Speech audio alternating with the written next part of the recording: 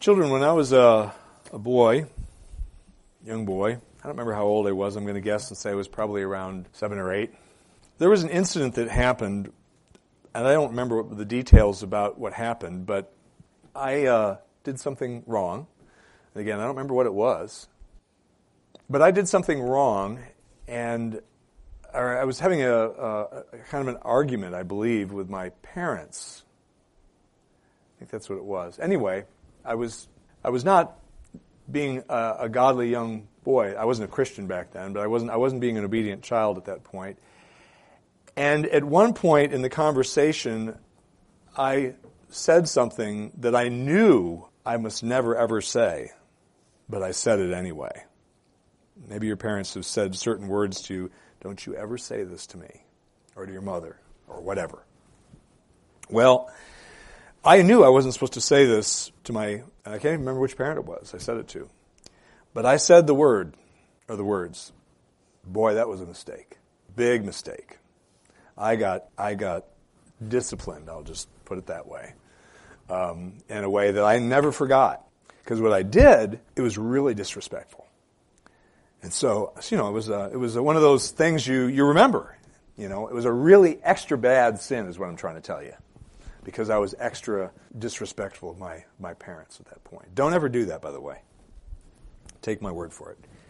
Amaziah, the king that we're looking at today, did something extra bad. Now, in some ways, he wasn't quite as bad as his father Joash, King Joash of Judah, rather. Joash was worse. The text between 2 Kings and this text, it kind of makes it clear that Joash was a little bit worse than Amaziah. But Amaziah did a lot of bad things, especially in this last half of his life. And one of those things was particularly, it was like what I did with my parent when I said that thing that I knew I wasn't supposed to say. Amaziah pulled that stunt. It was just in a different form. And it was just incredible that he did it. It's not incredible. He's a sinner, and sin makes you stupid. But he was, really bad. So we'll get to that. So you look forward to that. I'll tell you about it toward the latter part of the the first point, actually, of the sermon here. But be aware of that, and this is something, of course, you don't ever want to do to God, what Amaziah did to God, or anything like it. Well, we are looking at the reign of Amaziah. We looked last week as well. Amaziah is the son of King Joash. We already made that point. He is the grandson of King Ahaziah, and Ahaziah was the daughter of, a son rather. Never mind, I'm not going to go there. Anyway, he was the grandson of Ahaziah, and he was the 7 great grandson of King David. Amaziah is. And he reigned over the southern kingdom of Judah from the years approximately 796 BC to 767 BC before Christ.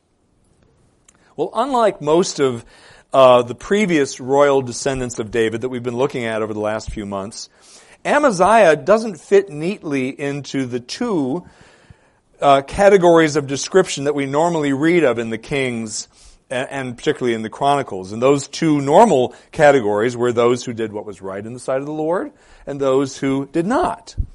Well, Amaziah doesn't fit neatly into one of those two descriptions. His description is kind of an in-between one. It's found back in verse 2. We didn't read it today. But verse 2 says, "And he did right in the sight of the Lord, yet not with his whole heart." Now, the author of Kings, who the chronicler had kings in front of him when he was writing, it's very obvious because he just quotes them verbatim pretty regularly.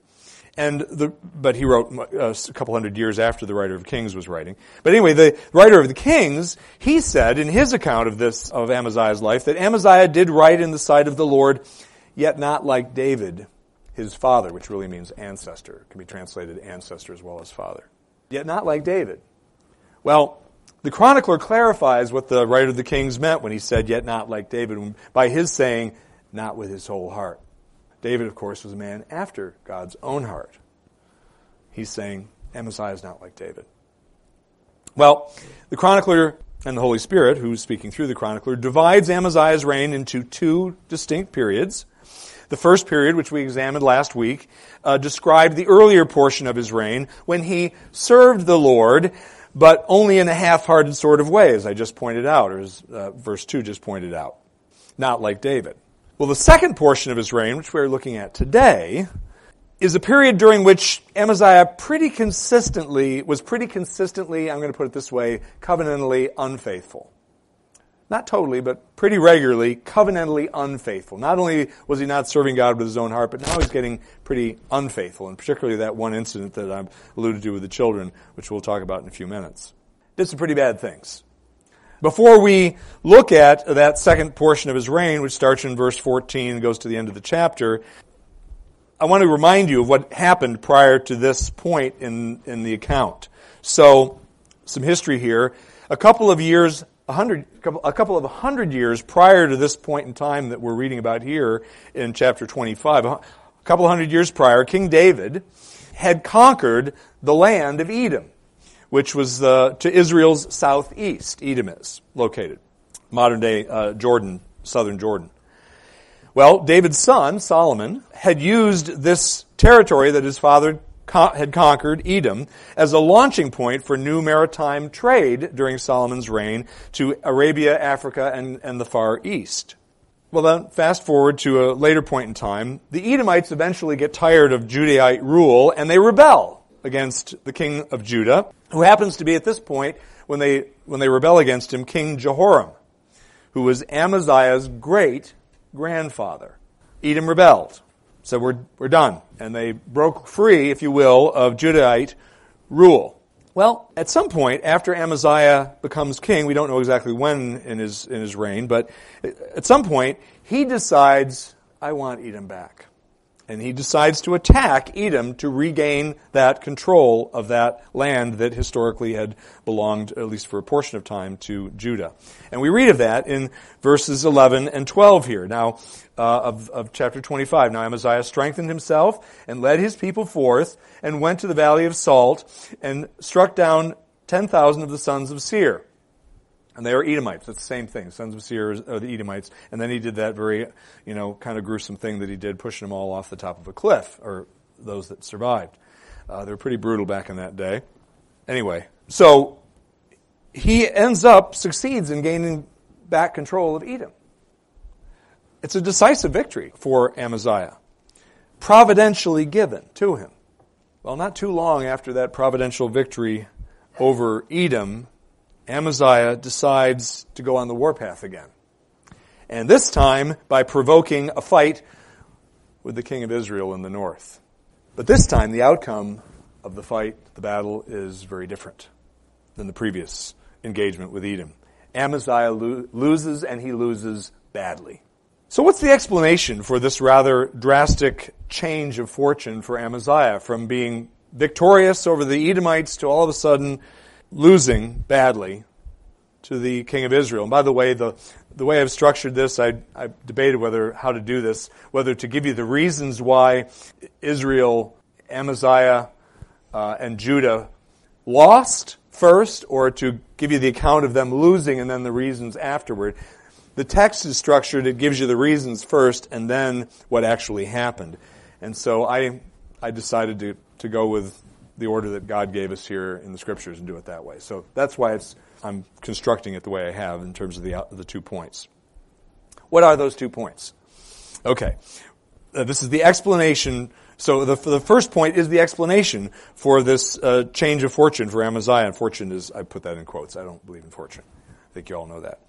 So 2 points. King Amaziah's defeat at the hands of his northern counterpart is explained. We find this in verses 14 through 16. That's the first point. And then, secondly, King Amaziah's defeat at the hands of his northern counterpart is recounted. And that's verses 17 through the end of the chapter. So, first, his defeat at the hands of the king of Israel is explained. Well, who is this northern counterpart of his, this king of Israel? Well, he is a man who has the very same name as Amaziah's own father, Joash. Remember, Joash was the previous king, the really bad one. The king of the north has the same name. It's King Joash. Actually, I don't like to call him kings, because Because again, they're really supposed to have, technically, their king is the king of the southern kingdom. Because they're in covenant with God, they're covenant breakers, but their actual king that they're supposed to recognize is the Davidic king, but they didn't. Anyway, occasionally I'll call him the king of Israel. But anyway, his name is Joash. And he is the son of Jehoahaz, we're told, and the grandson of Jehu. You may remember who Jehu is.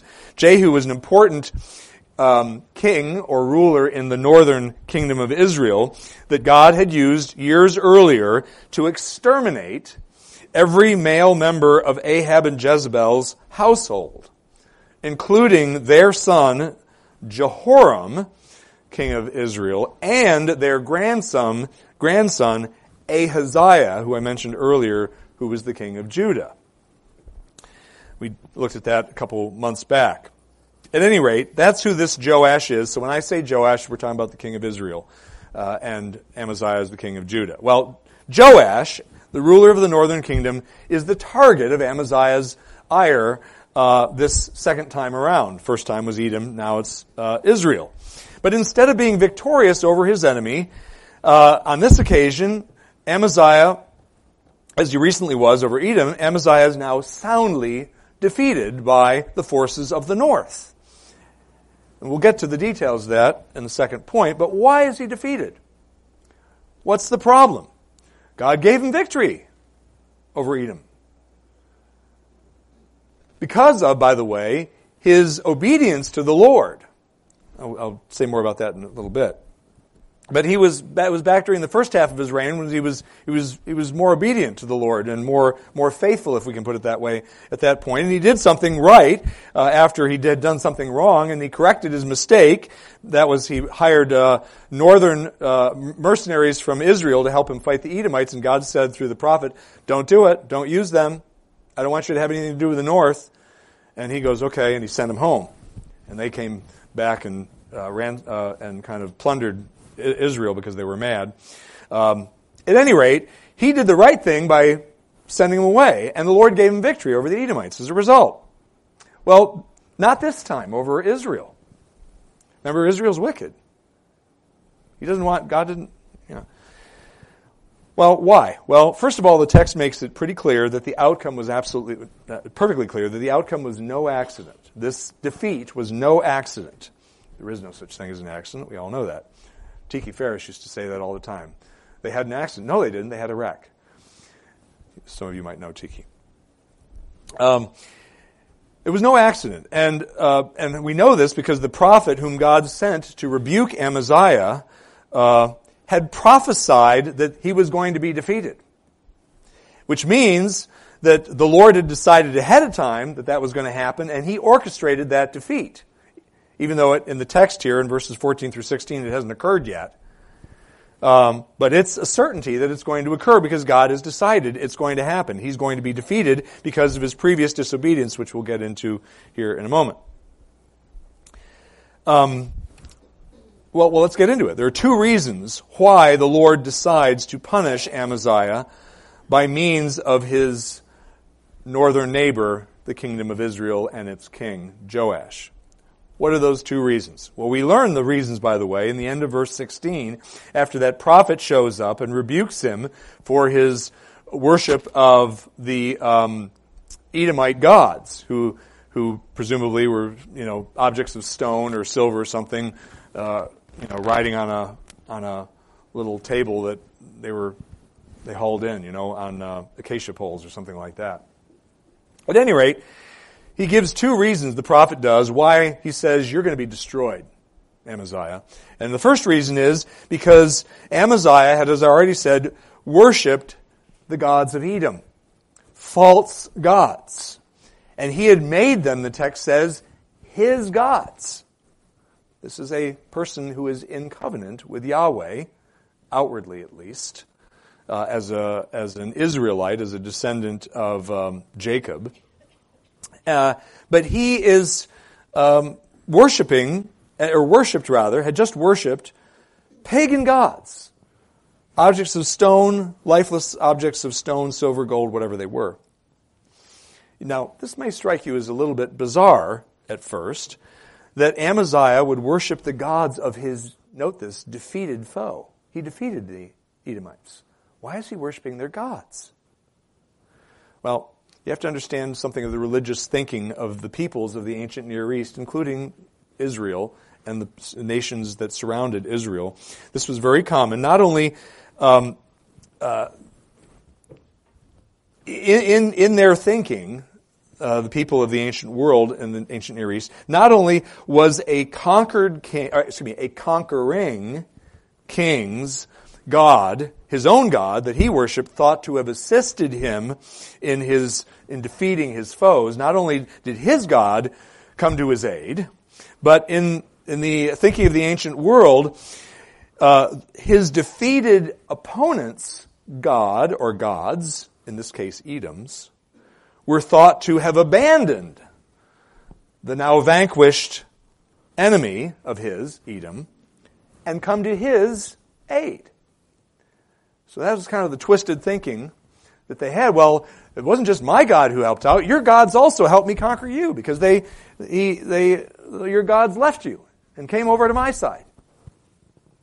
And the usual way that a conquered nation's gods were shown to have abandoned that conquered nation was by transferring those gods out of the conquered nation and into the nation of the conquering king. So transport from Edom to Judah. And so the Edomite kings were almost certainly moved to Judah. I say almost certainly, it's a good chance. They were moved to Judah to visibly demonstrate the Edomite gods are now on my side. Amaziah speaking at this point. And his worship of these deities was probably his way of expressing his gratitude to them for having come to his aid. And the Lord is furious. This is rank covenant betrayal, infidelity. And that's the first reason why the Lord sicks the king of Israel, who's a bad king, and his forces on the forces of the south. There's a second reason that the prophet tells us about in his, and I'll eventually reread that, by the way. In fact, I'll read it in just a second. The second reason that that the Lord allows Judah to be defeated and Amaziah as their king defeated is because he, Amaziah, refused to humbly accept God's rebuke of him for his idolatry and then properly respond to that rebuke by way of repentance. He didn't do that. What did he do? Let's read it again. So starting in verse 15, then the anger of the Lord burned against Amaziah.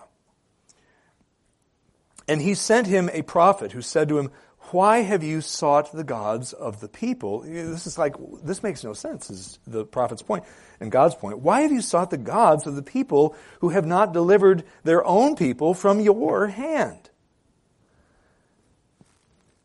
And this was his response. This is the high-handed, I can't believe you did this. Not only did you worship false gods, here's what he did.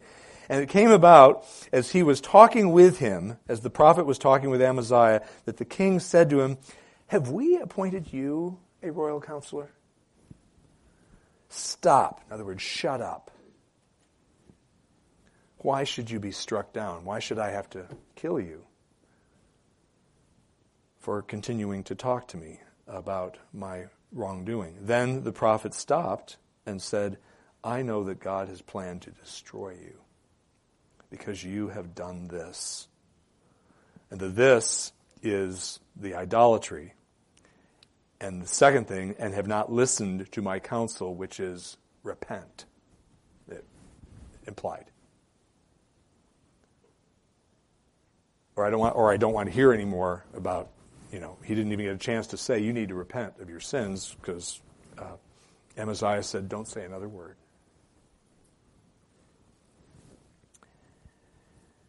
And the Lord is furious. What should he have done? He should have immediately acknowledged what he had done, that it was rank idolatry, that there was no excuse for it, and then he should have humbly repented of it, said, oh, repent in dust and ashes, that kind of, Lord, what have I done? I'm crazy. Forgive me. And really grieve over the offense that he had caused the Lord. And that's what he should have done. But what he does is he deliberately and brazenly defies the Lord and his authority over him as his covenant Lord by telling God's spokesman to zip it and then threatening to take his life if he keeps pestering him. I mean, it is high-handed rebellion. It is treachery of amongst the worst kind, it seems to me. Because there's God's spokesman. He knew it. I don't care who you represent. I'm the king.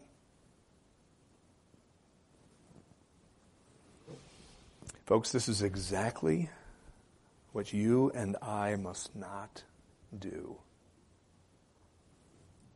When the Lord calls out our sins by means of his word read or preached or our conscience speaking to us. But it's so easy to do. To just say, I don't want to hear it. But we must not. It's foolish in the extreme, not to mention dangerous. It's just foolish. And evil, too. I mean, that most importantly, it's just evil. So let me ask you, is there some area of your life that God disapproves of and has told you that he disapproves of it through his word or by means of your scripture-informed conscience, said, you're doing wrong here. You've got to stop this. This is not, God disapproves, you need to repent. And you are still defying God's call for you to turn away from that sin. Is there any area in your life like that? Anybody here? Don't raise your hand.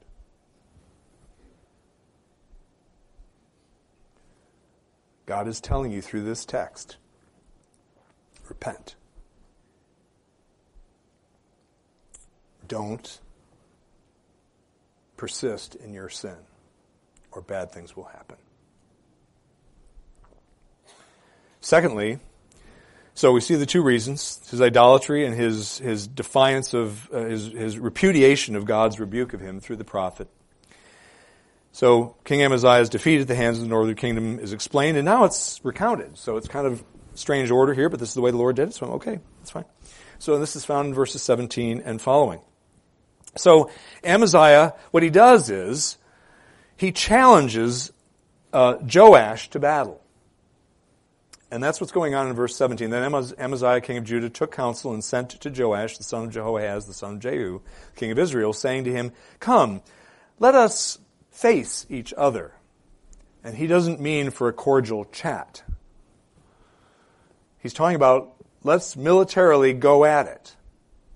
And we know that because he uses the same phraseology down in verse 21 when they faced each other and Israel got thrashed. Judah got thrashed by Israel. That's what the face each other meant. And Joash is the one who, Amaziah is the one who's provoking Joash.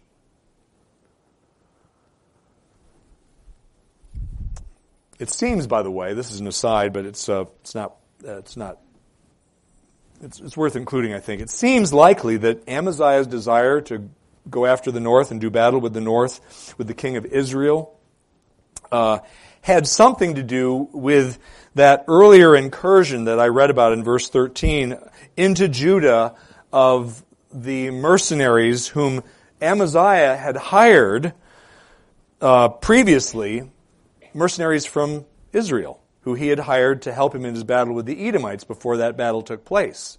Well, he, after the Lord said, don't use those soldiers, through another prophet, he was wise enough, at least at that point in time, to go, "Ooh, I better obey." And he just told those mercenaries, "Go home, I don't need you." Apparently that irritated them for reasons that we can only speculate about. And they came back down and kind of ransacked Judah, at least the portions of Judah, because they were angry. At any rate, his going after the northern king may well have had something to do with that. It's just speculative, but it's a good guess. Anyway, he decides to fight against Joash, and he does this after consulting with certain chosen advisors of his that he had chosen, his council, if you will, his privy council. Sadly, he had just rejected recently the godly counsel of the prophet of God who had just spoken to him. In verse 16, we read about it, declaring that he, Amaziah, had never appointed this prophet of Yahweh to be one of his counselors. I never appointed you to advise me.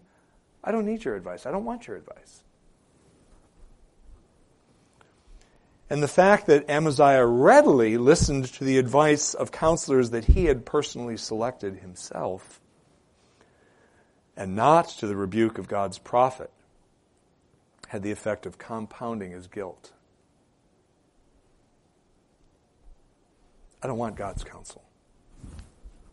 I want counselors who will tickle my ears. Well, after receiving the king of Judah's communication to him, Amaziah's communication to him that he was spoiling for a fight, Joash, the king of Israel, sends his own message down to Judah. And it's a parable. It's a parable. What Joash does in this parable is he warns Amaziah, don't pick a fight with me. It won't go well. Let me just tell you briefly about the parable without rereading the whole thing. I'll just point out what's going on here. In the parable, the thorn bush represents the king of Judah, Amaziah. And the thorn bush asks the cedar's daughter, for the cedar's daughter's hand in marriage for his son. So this is kind of weird, but it's the way, parables kind of were done. And so the cedar's asking for his son to have, the thorn bush is asking for the cedar's daughter for his son, to marry his son. Well, the cedar's daughter represents Edom, which Amaziah had just recently conquered, as we just talked about. And so, as the thorn bush, this is the conclusion of it, as the thorn bush is trying to secure the cedar's daughter for his son to marry, a wild beast appears and tramples the preoccupied thorn bush. So the wild beast, or boar, is Israel, Joash's nation, kingdom of the north, and the one being trampled again is the thorn bush, is Judah, because he's preoccupied in some sense with Edom. So that's the parable, and then after relaying the parable, Joash then explicitly declares the point of the parable, and that's verse 19. So I'll read verses 18 and 19 again. And Joash, the king of Israel, sent to Amaziah, king of Judah, saying, "The thorn bush, which was in Lebanon, sent to the cedar, which was in Lebanon, saying, 'Give your daughter to my son in marriage.' But there passed by a wild beast that was in Lebanon and trampled the thorn bush." And then that's the end of the parable. And then Joash says to Amaziah, "You said, 'Behold, you have defeated Edom, and your heart has become proud in boasting. Now stay at home, for why should you provoke trouble that you, even you, should fall and Judah with you?'"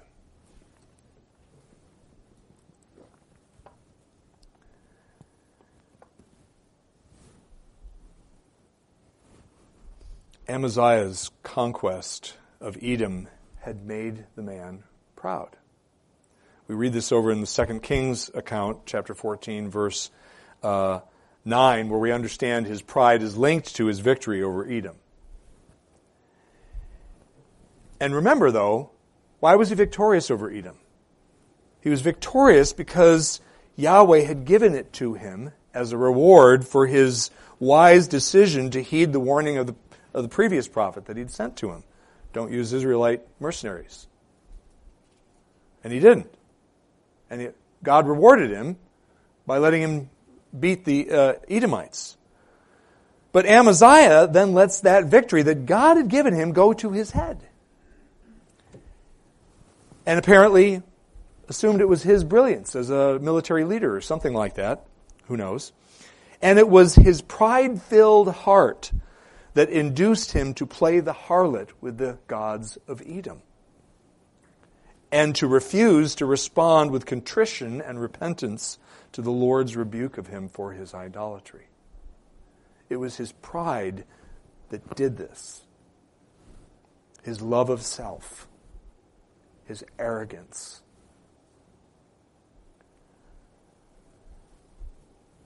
Scripture regularly identifies pride, arrogance, same thing, as a frequent cause of spiritual infidelity by God's covenant people. Pride often makes us sin against the Lord. Just one place where this is evident, and there are multiple places, but one is Psalm 10, verse 4, where we read, "The wicked in the haughtiness," that's a synonym for pride, "the wicked in the haughtiness of his countenance does not seek him," meaning the Lord. "All his thoughts are, there is no God." Now the covenant person isn't going to say probably there is no God, but the covenant person who at least gives lip service to being having the Lord as his God still may not seek the Lord because of his arrogance or her arrogance. Another example is found in Jeremiah chapter 43. I will turn here. I was only going to do one. I think I'll do two. Jeremiah 43, verses 1 through 3. And so in addition to not seeking the Lord, this text, which is kind of in some way almost saying the same thing, but not really. Jeremiah 33, "But it came about as soon as Jeremiah, whom the Lord their God had sent, had finished telling all the people of the words of the Lord their God," that is, all these words, "that Azariah, the son of Hoshea, and Johanan, I should have practiced this ahead of time, the son of Kareah, and all the arrogant men said to Jeremiah," and here's what they said, "You are telling a lie." Remember, Jeremiah is delivering the word of the Lord to them.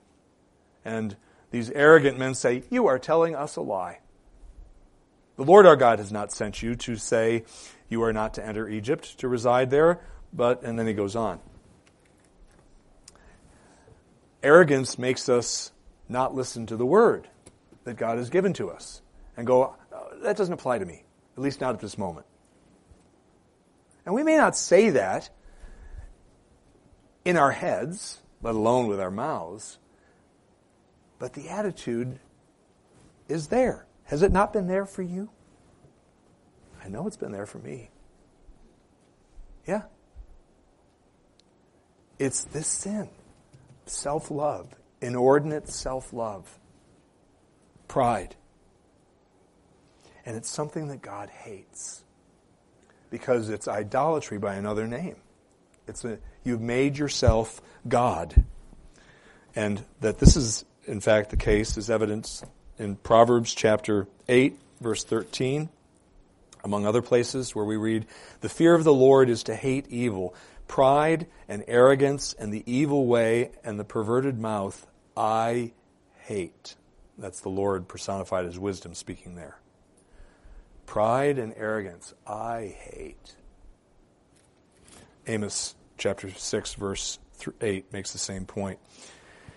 God hates pride. Loathes it. There's an excellent example of God's detestation of it over in chapter 2 of Isaiah. I'd commend it to you later today when you get some time. And isn't it something that we all have? We all have that lurking desire to make ourselves the center of the universe. Everything else has to revolve around me because I am God. I am most important here. And it's insidious wickedness. And we've all got it. That's what Adam was doing when he bit into the fruit.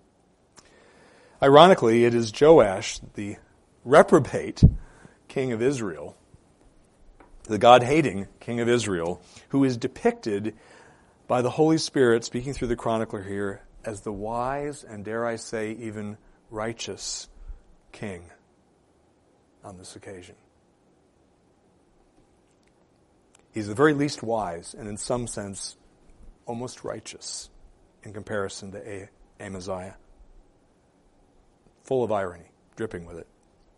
Well, Amaziah foolishly and evilly refuses Joash's warnings and is soundly defeated in his battle against Joash as a result of that refusal to bow the knee to the Lord. We read of this in verses 20 through 24. I'll just note, without recounting, if you read it, I'll just read it after I find it.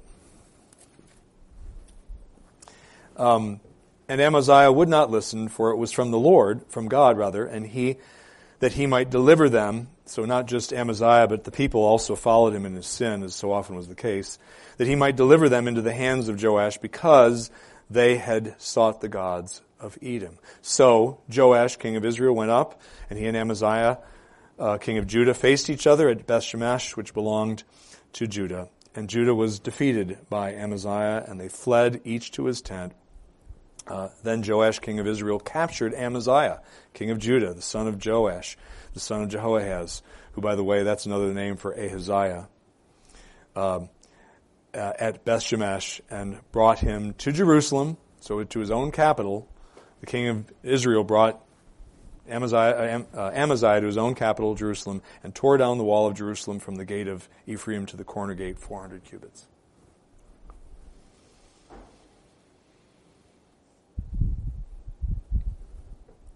Notice Amaziah's refusal to listen to Joash's sage advice was from God. This is one example, one of many, of this truth. Amaziah was responsible for his sinful choices and what they produce, the consequences of them, yet God decreed it. God wasn't responsible for the sin.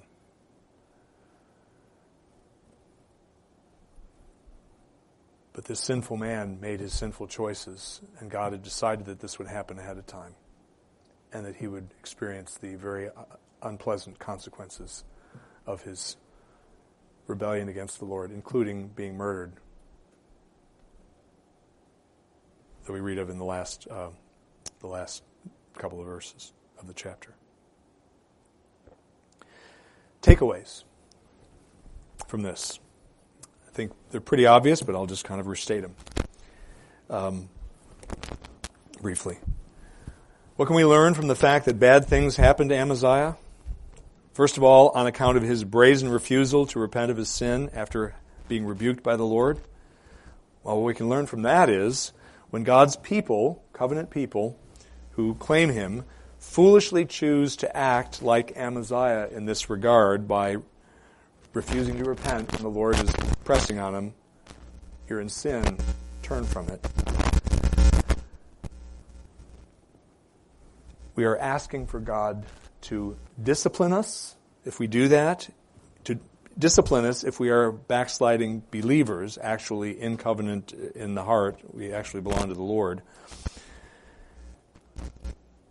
or to punish us if we're unbelieving pretenders to love him.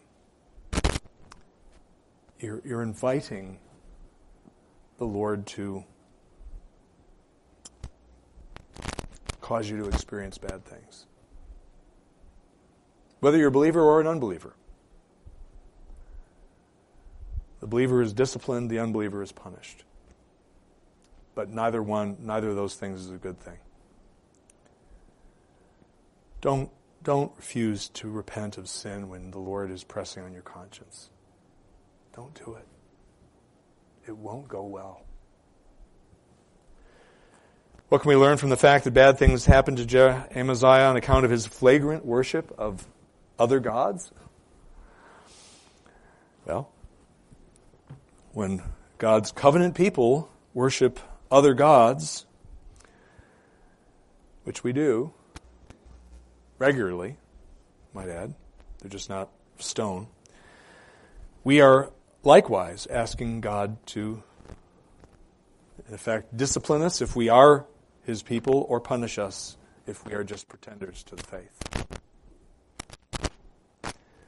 God will not abide by our idolatry. He just won't. He says, I am to be your first love. That's it. No rivals. I will countenance no rivals. And of course, our idols take the form of entertainment, jobs, spouses, children, parents, money. Those are the modern idols. Entertainment is the one that in recent months I've been realizing that is a huge idol for so many American Christians, including yours truly, if left to our own devices. Get rid of your idols. If you've got an idol, get rid of it. You'll have to keep getting rid of it over and over and over again, but keep doing that. And then finally, let me just say this in closing. Every one of us has foolishly done what Amaziah did on both counts, and we will assuredly do it again if given enough time. Every one of us will be Amaziahs for a time. But the glorious news is that our God happily and graciously forgives the contrite, penitent child of His over and over and over again. All we must do is say, yes, Lord, you're right. I'm done with whatever it is. Pride, selfishness, disrespect of authorities, love of unwholesome entertainments, whatever. You just say, no, I'm done. I'm done. Lord, give me the grace to actually be done. If you come to Him that way, He is happy to forgive you over and over and over and over again.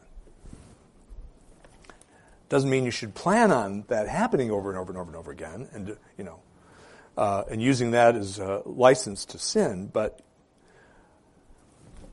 He forgives us over and over. And I'll just end with this verse. I was reminded of it as I was finishing up this sermon. Isaiah 30, verse 18. Therefore the Lord longs to be gracious to you, and therefore He waits on high to have compassion on you. For the Lord is a God of justice. How blessed are all those who long for Him.